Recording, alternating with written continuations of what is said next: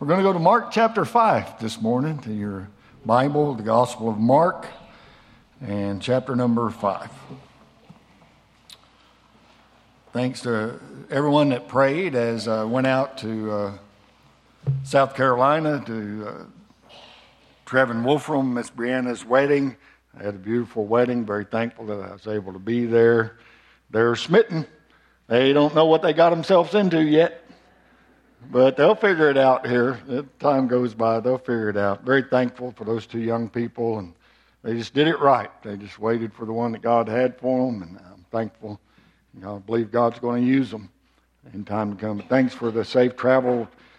Flew out there on Thursday, flew back last night, and it was a quick trip. Not sure whether I was coming or going, but I appreciate your prayers for safety and travel and all of those different things.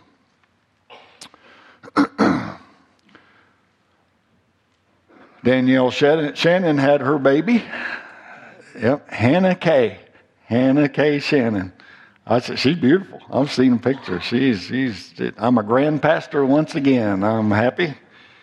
Yep, 8 pounds even, weighing in at 8 pounds even, and 21 inches tall, and I look forward to meeting her. I'm looking forward to that. Safe arrival into the world, and I'm very thankful and very happy for Miss Danielle and Brother Aaron, and just a miracle, isn't it? Come on, birth, new child, just really a miracle. Very thankful. Okay, Mark chapter 5, verse number 1. And they came over unto the other side of the sea, into the country of the Gadarenes. And when he, Jesus, was come out of the ship, immediately there met him out of the tombs a man with an unclean spirit, who had his dwelling among the tombs, and no man could bind him, no, not with chains, because that he had been often bound with fetters and chains, and the chains had been plucked asunder by him, and the fetters broken in pieces. Neither could any man tame him. And always, night and day, he came in, night and day, he was in the mountains and in the tombs, crying and cutting himself with stones.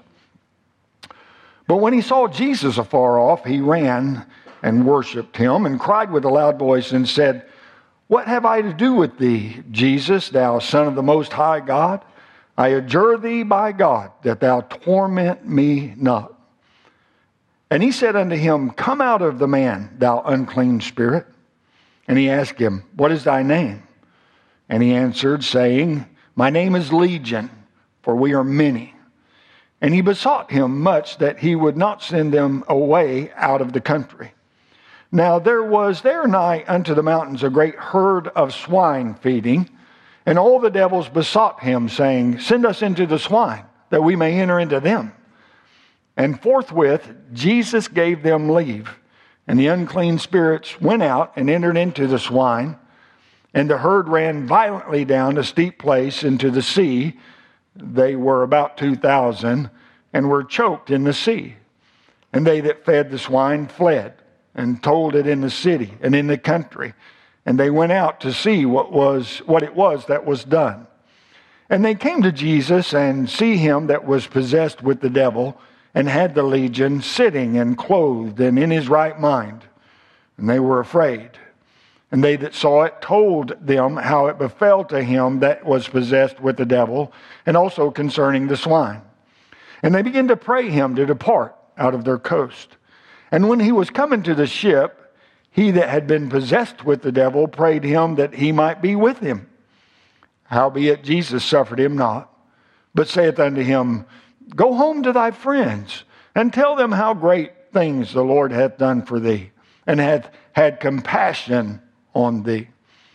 And he departed, and began to publish in Decapolis how great things Jesus had done for him, and all men did marvel. I want to preach this morning on this subject, thankful for transforming grace. For transforming grace. Let's pray and we'll get on into it. Heavenly Father, again, one last time before we get on into the message, we pray for your power and guidance, Lord, clarity of thought and speech, and just the ability to stay on track with what you have for us this morning, that you would speak to us through this message, through your word today, and help us with it. Lord, we're very thankful to be in this place, but we want to leave knowing that you've been here and that you have done what we can't do. We prayed this morning that you would do what no man can take credit for. Bless and help us now. We pray that you will and ask these things in Jesus' name. Amen and amen. Thank you so much for standing. Please do be seated.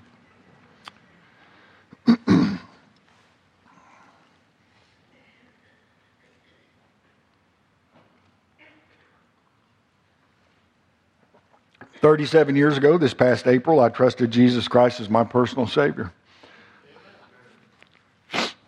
Pardon me. I was pretty much helpless and hopeless, just an old junkie. My life was an absolute mess, but Jesus found me. I'm thankful He came looking for me when I was not looking for Him. And as I called upon Him that morning, He saved my soul. 2 Corinthians 5 and verse 17 says, if any man be in Christ, he is a new creature. Old things are passed away. Behold, all things are become new. All things are become new. You know, God's not only in the saving business, He's in the life-changing business. And He wants to do that for us. And that truth is demonstrated in our text this morning. I mean, we read of a man whose life was changed dramatically and very powerfully, transformed by the mighty grace of God. We're saved by God's grace. And if we're ever changed, we're changed by God's grace. Truly.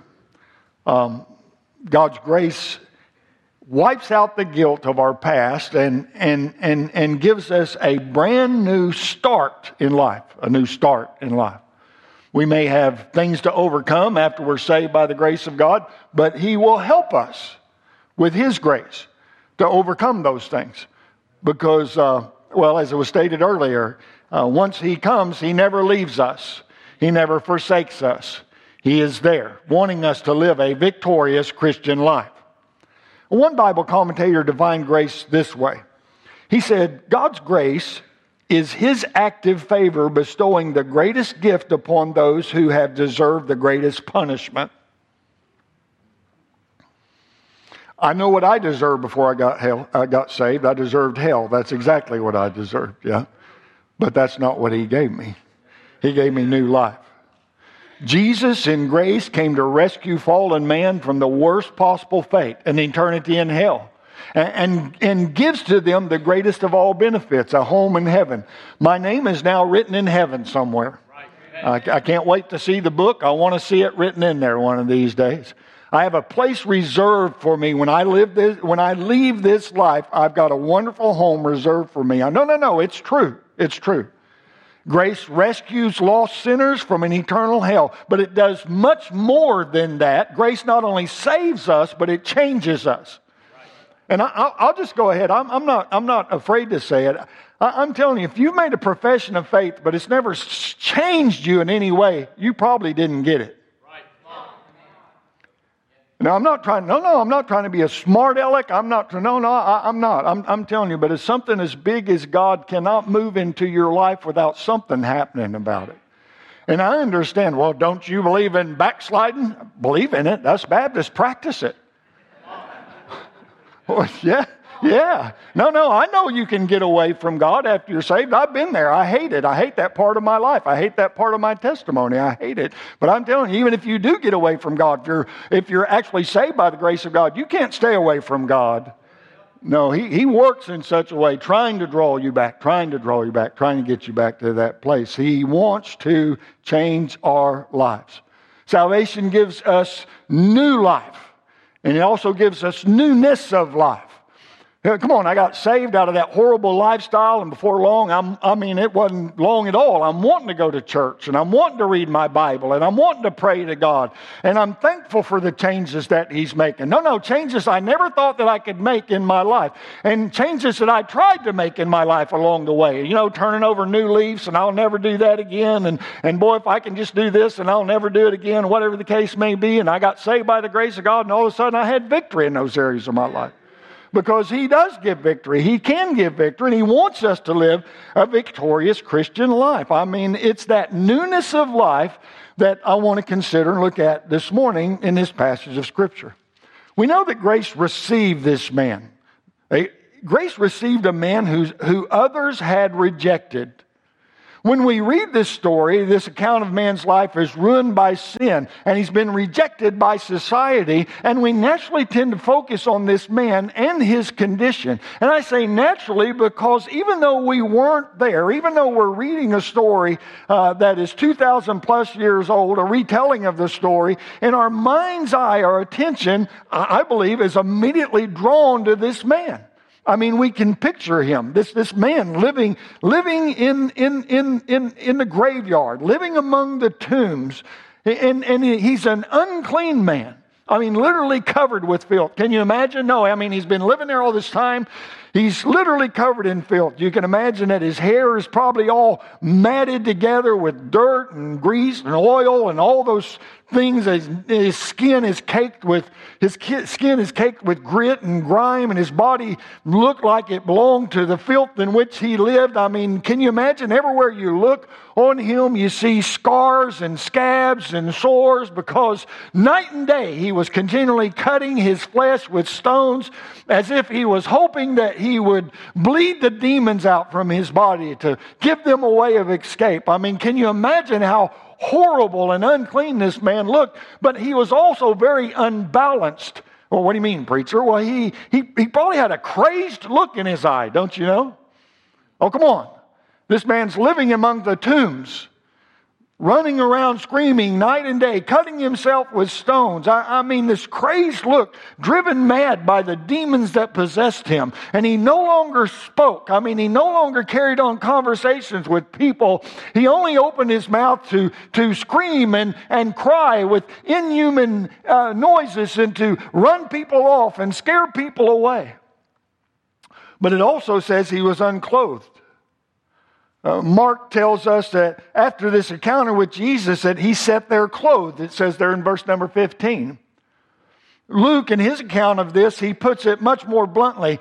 He states that when the man ran up to them, that he wore no clothes. So this man is unclothed, running around in the tombs, filthy, dirty, nasty, scabs, cuts all over him.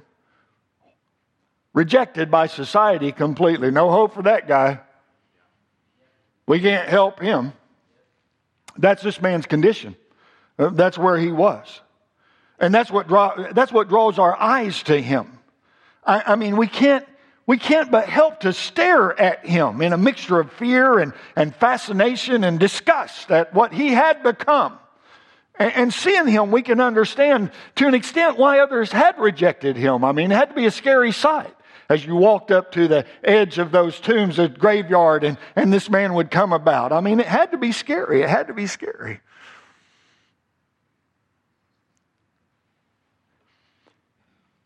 He was beyond the help of man, and he was beyond the hope of man when Jesus went to meet him. He was at a place where man couldn't help him when Jesus went to see him. And that's the truth that's so easily missed in this story. I mean, before we read of this man in the depths of depravity into which he had sunk, the Bible mentions Jesus. No, verse number 2 right there. And when Jesus, was come out of the ship, immediately there met him out of the tombs a man with an unclean spirit. Grace comes through a person. I was saved by grace. John chapter 1 verse 17 says, "For the law was given by Moses, but grace and truth came by Jesus Christ." 2 Timothy chapter 1 verse 9 and 10 says, "God has saved us and called us with an holy calling, not according to our works, but according to his own purpose and grace, which was given us in Christ Jesus before the world began," listen, "but is now made manifest by the appearing of our Savior, Jesus Christ."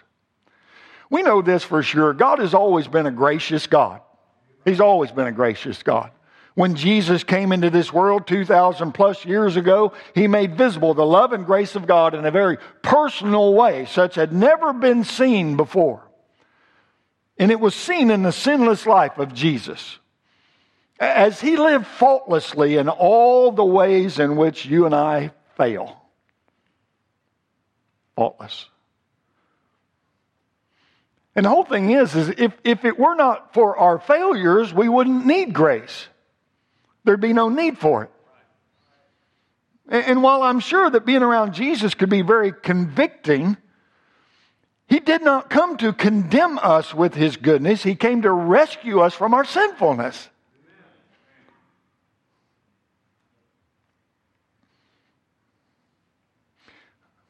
If we could work our way to heaven, why did Jesus die on the cross? If we could be good enough to get to heaven, why did Jesus die on the cross? Why did He shed His blood? Why did He have to give His life? Why did He lay in a tomb dead for 3 days? I don't know if we could be good enough or give enough or be baptized enough or join enough churches or whatever. Why did Jesus have to do and go through what He went through? No, it's not by works of righteousness which we have done. And there's not anybody in here, anyone in here that could be good enough to ever get to heaven without the grace of Jesus Christ. It's not going to happen. He came to rescue us from our sinfulness. He came to rescue us. And it was also seen in the miracle-working love of Jesus. I mean, miracles like this one. I'm talking about taking a life that others had written off as hopeless and making all things new. I love it. I love it. And I pray it this way often, Brother Jake. I pray this way often. Lord, please do something I can't take credit for. Please do something that no man can take credit for. Come on, He's still in the miracle-working business. He's still in the soul-saving business. I'm telling you, and He can change lives completely. And again, it was seen in the sacrificial death of Christ, taking the punishment we deserve to give us forgiveness, the forgiveness we desperately needed. Grace comes to us through a person. And I must say that person is not Muhammad. That person is not Buddha. It's not a priest. It's not the Pope. It's through Jesus Christ. He alone is the source of all grace that God has to give. He alone. Excuse me. But grace also comes to us on purpose. On purpose. No, in verse 2 again there, it says, and there met Him. And there met Him. That word met means go out to meet. Like somebody keeping an appointment. Or going on purpose. And when He was come out of the ship, immediately there met Him out of the tombs a man with an unclean spirit. And as you study it, the tense of the verb tells us that this was the only meeting of this man and Jesus in this condition. This man went to meet Jesus. No doubt just because he saw Jesus and the disciples coming off the ship. What are these people doing? Come on, he had scared a lot of people away from those tombs. But this was his one and only opportunity to encounter the Savior.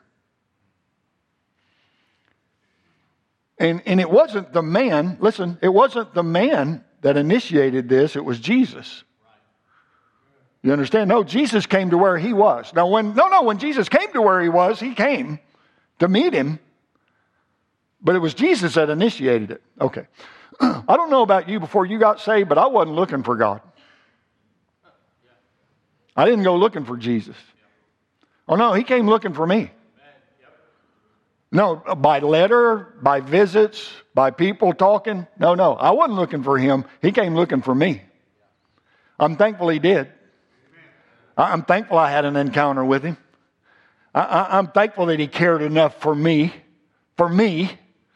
I don't understand it still, why He cared enough for me, but He did.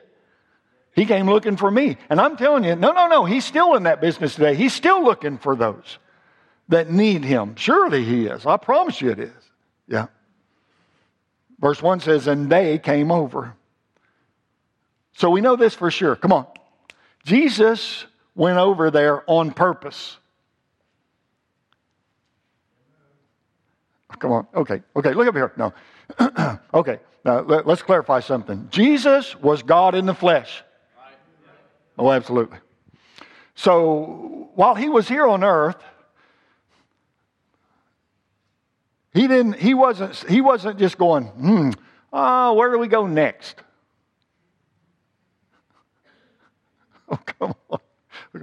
Okay, Peter, you got a coin? Well, flip a coin. So where we go next?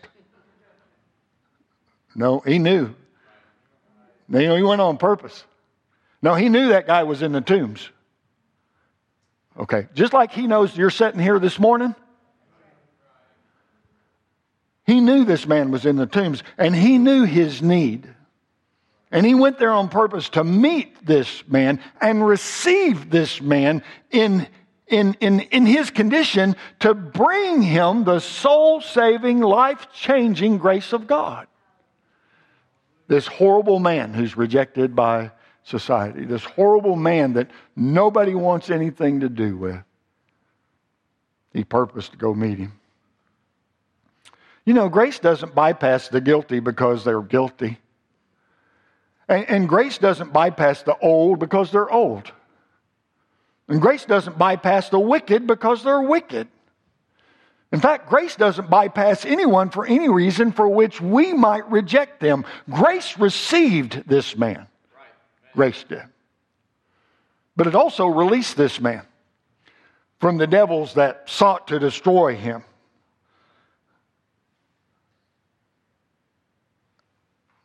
I know where we live in this world today and the thoughts of people today, but I'm not at all afraid to tell you this morning that the devil is real.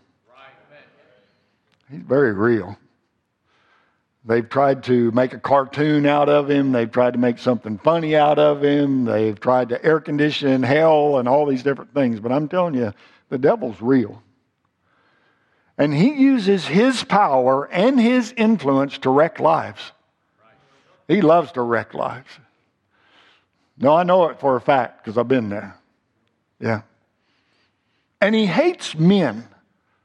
He hates mankind because every man is made in the image of the one who he hates the most of all, and that is God. Man was created in a man was created in the image of God. So he hates us because we were created in God's image. He hates God the most. But he hates us. The blame for all the violence, the moral perversion and corruption and all the effects of crack and meth and heroin and what was once rightfully called demon whiskey can be laid at the feet of the devil. He came to kill and to steal and to destroy. And he's done a pretty good job. Somebody say amen right there. I hate that he has, but he has. He has. And he's still hard at work today. I'm telling you, when God is shut out of a nation, the devil's going to quickly rush in to fill that void. And I believe that's one of the big reasons we see our culture sinking into an increasingly barbaric state. And just getting worse and worse and worse. I believe that more and more people are in the grip of satanic corruption. They are in the grip of things that will eventually destroy their lives completely. Truly, we see it daily. Over and over. And I'm so glad today to be able to tell people that the grace of God is just as available today to release them from the grip of the devil and to give us the forgiveness and freedom that we need. It's just as available today as it was back in this day. It's just as available. And then it's something the devils, they fought for this man.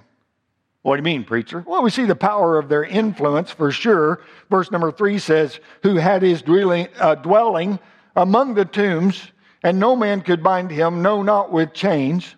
And so the devil had great influence. And then we see their pleas that they made to Christ. Look at verse number 7. And cried with a loud voice and said, what have I to do with thee, Jesus, thou Son of the Most High God? I adjure thee by God that thou torment me not. Verse number 10. And he besought him much that he would not send them away out of the country, these devils. Now, here's a very serious side. Please stay with me on this. Here's a very serious side of demonic influence. Satan fights to keep those he has conquered. He fights to keep them. And that's why those in bondage to immorality or sexual perversion or drugs or alcohol, most all of them feel that it's impossible to get free. Well, how do you know that? I lived it. Because I lived it.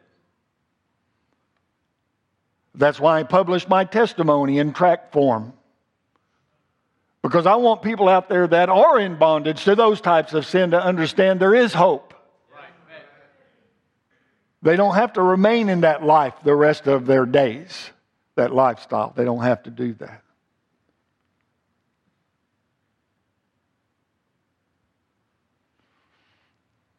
And I really believe that that is why the people that are in such bondage often resist the efforts of those who try to help them. Why, preacher? Because of the demonic influence.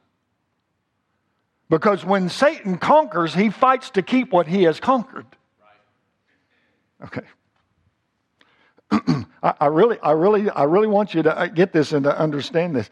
I can't believe you're talking about devils and demons and Satan and all that stuff. He's real. He's very, very real. And he's very subtle. And he works in a lot of different ways. And he destroys lives daily. Many, many lives daily. And once he has conquered somebody, once he has got somebody in the grips of sin, he works hard to try to keep them in the grips because he came to kill and steal and destroy. And he's still hard at work today.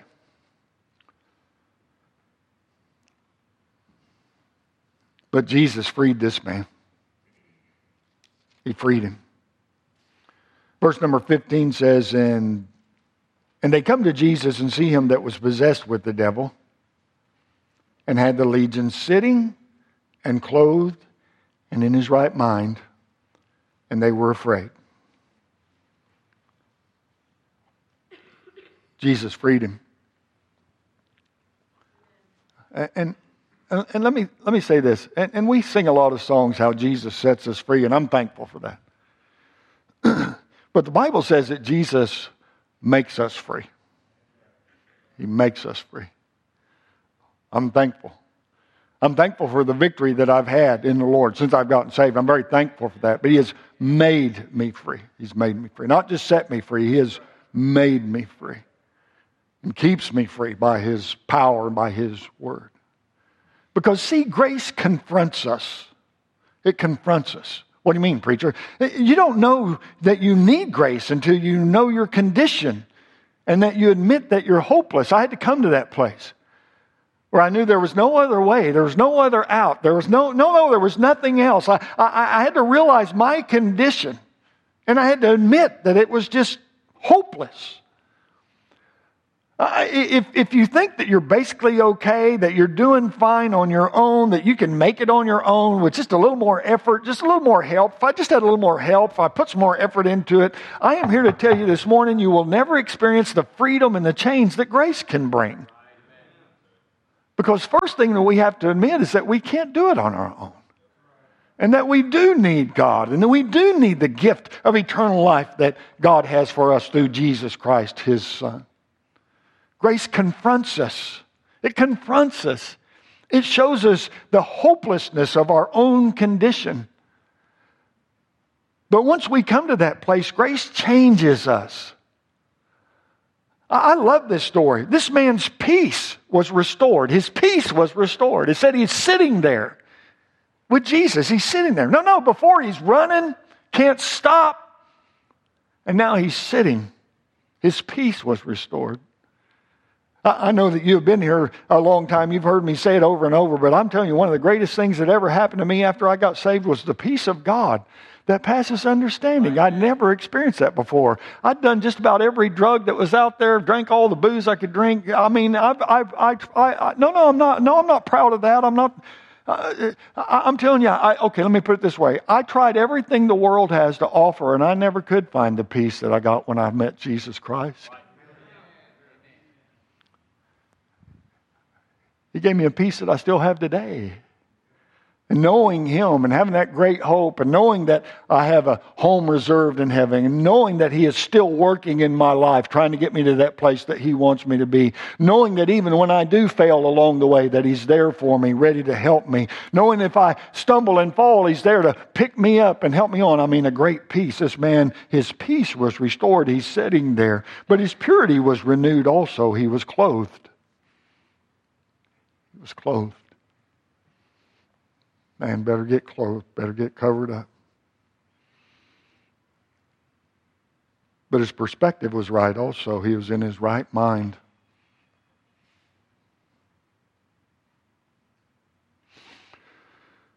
I was talking to someone here just recently that has been recently saved.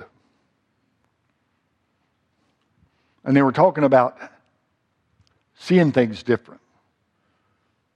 And feeling different about different things in their life since they'd gotten saved.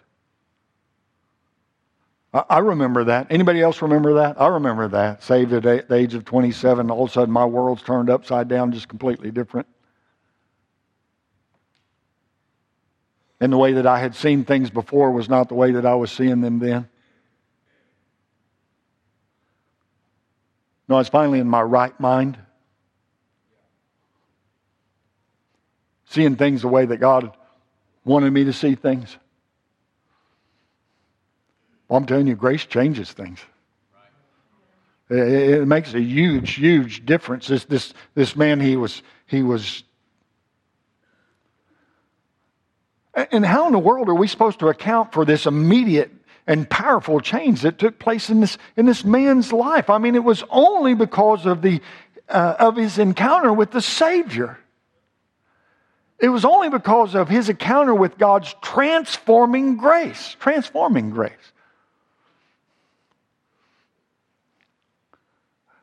John Newton said this, "I am not what I might be. I am not what I ought to be. I am not what I wish to be. I am not what I hope to be. But I thank God I am not what I once was. And I can say with the great apostle, by the grace of God, I am what I am." I'm thankful. No. God's still hard at work at my life. I promise you that's true. I'm not standing up here acting like I've arrived because I've not arrived. He's still hard at work in my life, but I'm thankful I'm not what I once was. Grace received this man and released this man and renewed him also. It renewed him, stay with me just a few more minutes. It renewed him to live a life of meaning and purpose. He now had purpose and meaning in his life. Look at verse 18. Verse 18. And when he was coming to the ship, he that had been possessed with the devil prayed him that he might be with him. Howbeit Jesus suffered him not, but saith unto him, Go home to thy friends, and tell them how great things the Lord hath done for thee, and hath had compassion on thee. And he departed, and began to publish in Decapolis how great things Jesus had done for him. And all men did marvel. The thing that first caught my eye about this story is that he wanted to go with Jesus. I love it. Oh, Master, can I just go with you? I want to go wherever you're going. Well, you don't know where I'm going. Don't care. I don't care. I just want to go with you. Come on. Come on. Can you hear his heart in this? I just want to go with you. He begged to go with Jesus. And why not? I mean, Jesus had done something for him that no one else was able to do. He changed his life.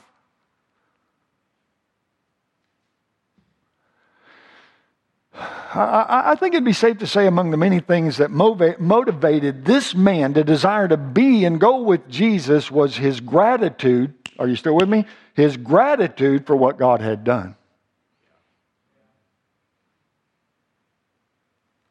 I want to go with you. But Jesus wouldn't allow it.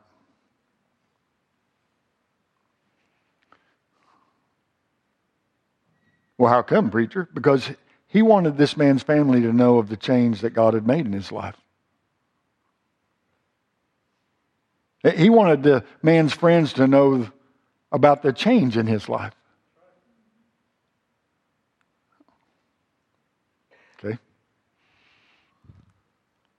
Do you ever use your imagination when you read your Bible? Can you imagine this guy showing up at his mom and dad's door?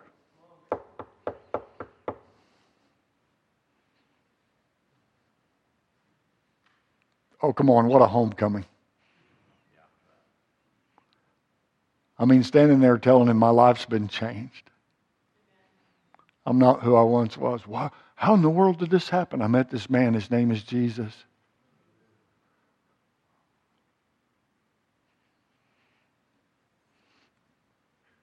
His friends meeting him on the street.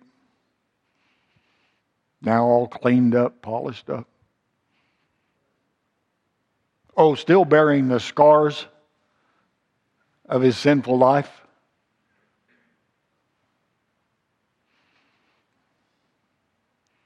But a different person. A different spirit. A different attitude. A different lifestyle. Are y'all following me here? Oh no, come on. No. This isn't just some fairy tale that was made up. This really happened. This really happened. And this guy went back to his family and he went back to his friends and they had to be absolutely amazed at what happened. I remember not long after I got saved and going and visiting a friend, and really hadn't changed that much, I guess, on the outside at that point. But I remember walking in and, hey, how's it going? Shaking hands, whatever that is. And here's what that friend said: "You look different."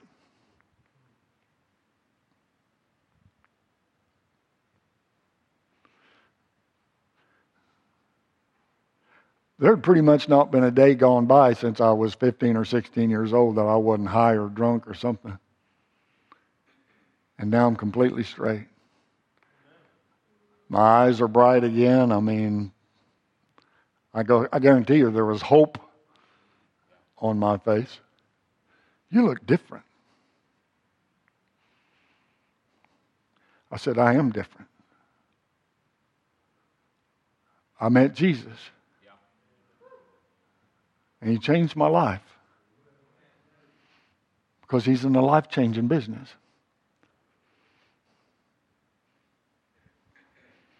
I cannot hardly imagine the fascination of His family and His friends as they saw how different He was. And don't you know, as He published that reason why He was different, telling people about Jesus Christ and how He had met Him, how He had come to him, how He had given him peace, how He had given him new life. I mean, can you imagine how it must have spread?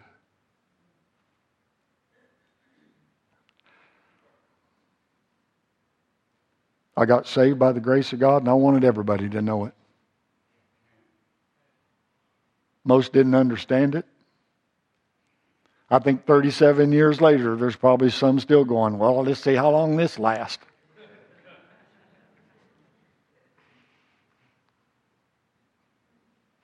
Well, it's lasted 37 years. I'm working on 38.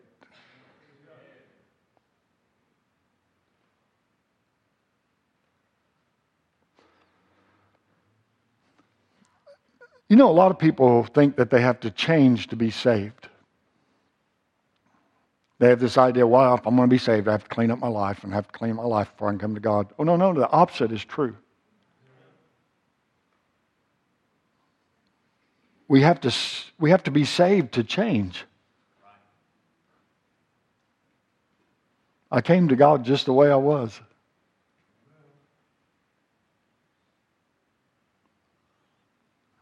And as God changes our lives, He merely wants us to do something simple. Oh, what's that, preacher? He wants us to tell our friends and family what He's done. Because I'm telling you, there's no greater miracle than salvation. There's no greater miracle than a soul being saved from sin. But how are people going to know if we don't share it? If we're not telling people?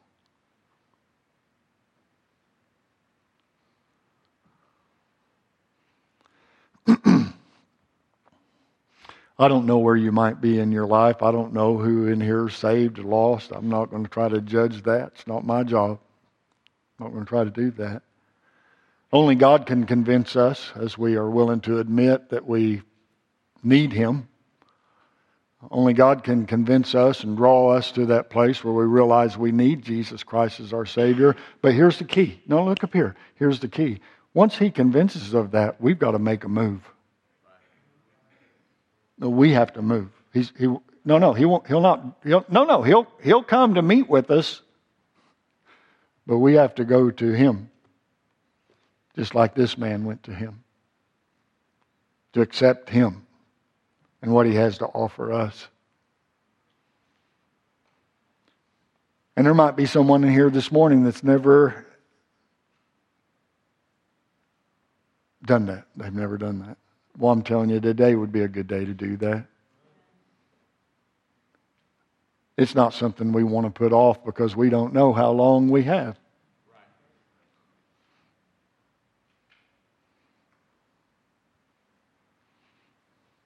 And it's not good enough that we've just made a profession of faith or that we've been baptized or that we've joined a church or whatever. We need to know that we know that we know that we have trusted Jesus Christ as our personal Savior. We have to know that there's been that time that we met Him. And again, and I'm not afraid to say it, again, once you're truly saved by God's grace, things will change in your life to some extent. He's in the life-changing business.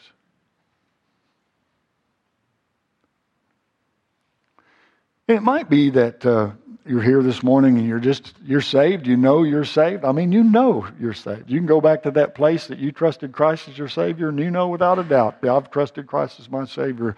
But maybe you've lost some peace, or maybe you've lost some joy, or maybe you've just lost the thrill of telling people that you're saved.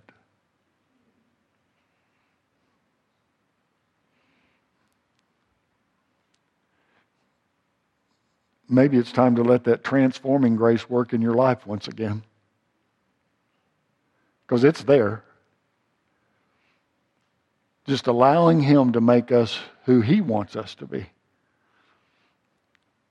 instead of remaining and being who we want to be. I don't know what your need is this morning, but I can guarantee you this. God's saving grace is real. And if you'll come to Him, He will save you. No, the Bible says, for whosoever shall call upon the name of the Lord shall be saved. He's paid the price with His only begotten Son all those years ago on that old rugged cross. I'm thankful for transforming grace. Brother Terry, I just don't ever want it to stop. I just want to keep allowing Him to work in my life as only He can work. Would you bow your heads with me for just a moment? Our heads are bowed, our eyes are closed. There might be someone here that would say, preacher, I am not sure if I died today that I would go to heaven. I am not sure that I've ever truly trusted Christ as my Savior. I don't have it settled in my own heart, my own life. Preacher, would you mind to just pray for me? Would you do that? Boy, I'd like to do that. I'd like to do that. You're here like that today. Would you just slip your hand up wherever you're at and allow me to pray for you? Right there. God bless you, ma'am. I see your hand. Thank you so much for that. Others, right there, sir. God bless you. I appreciate your honesty. You may put your hand down. Thank you so much.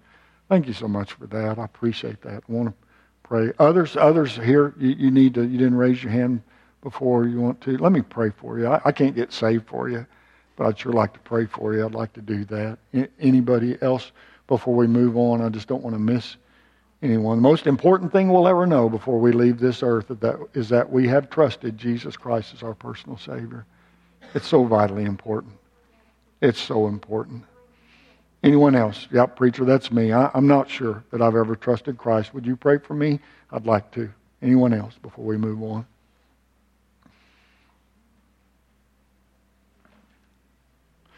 Maybe you're here this morning and you'd be willing to say, preacher, I have quit allowing that transforming grace to work in my life. Somewhere along the way, I quit allowing it to work. I mean, I know God saved me, and there was a change. There was a change, but somewhere along the way, I don't know, I put on the brakes, did something, I don't know. But I've quit allowing that transforming grace to work in my life, and I know it. And I know I need to do something about that. Preacher, would you pray with me about that? Boy, I'd like to do that. Our heads are bowed. Nobody's looking around. Would you let me pray with you like that? Yeah, preacher, I know that I need to let God's grace, transforming grace, work in my life. Would you pray with me about that? God bless you. I appreciate your honesty there. Others, you didn't raise your hand before. Come on. Let me pray with you. Would you just let me pray with you? I just want to pray for you. I just want to pray for you. Others right there. God bless you.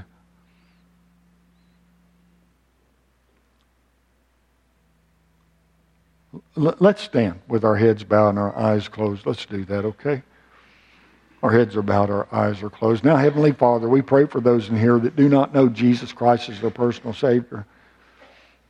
We pray, dear God, that they would come even today, and that they would come to you even today, that they would come this morning, that they would allow us to take a Bible and show them how that can all be nailed down, it can be settled. I pray for them, Lord. You've touched their heart. You've convinced them that's what they need. Now I pray, Father, that they would come to you. Lord, continue to work in their life. Convict them and convince them that it's something they've got to take care of. And then for the hands, Lord, you're working in people's lives, been trying to work in people's lives, and maybe they've just put the brakes on. I know one thing, your grace is still real and available to each of them. And I pray for them. I lift them up to you, and I pray, dear God, that you would give them strength and guidance. I pray that your Spirit, that still small voice, would be very real in their life. I pray the Bible would come alive to them again. I pray their heart for you, Lord, would be stronger each day as they pursue allowing that transforming grace to work. Father, whatever needs to happen around the altars this morning, we pray that it will. Lord, might your perfect will be done. We ask these things in the name of the Lord Jesus Christ. Our heads are bowed, our eyes are closed, the altar's open. Some have already come, and you need to come. You raised your hand, I prayed for you. If you come this morning, there'll be someone to meet you down here and be happy to show you how you can get that all settled in your life. We'd sure love to do that. We'd love to do that. And whatever God wants to do in your life, I wish you'd allow that. Let him have his way. Talk to him about his transforming grace. Whatever he wants to do.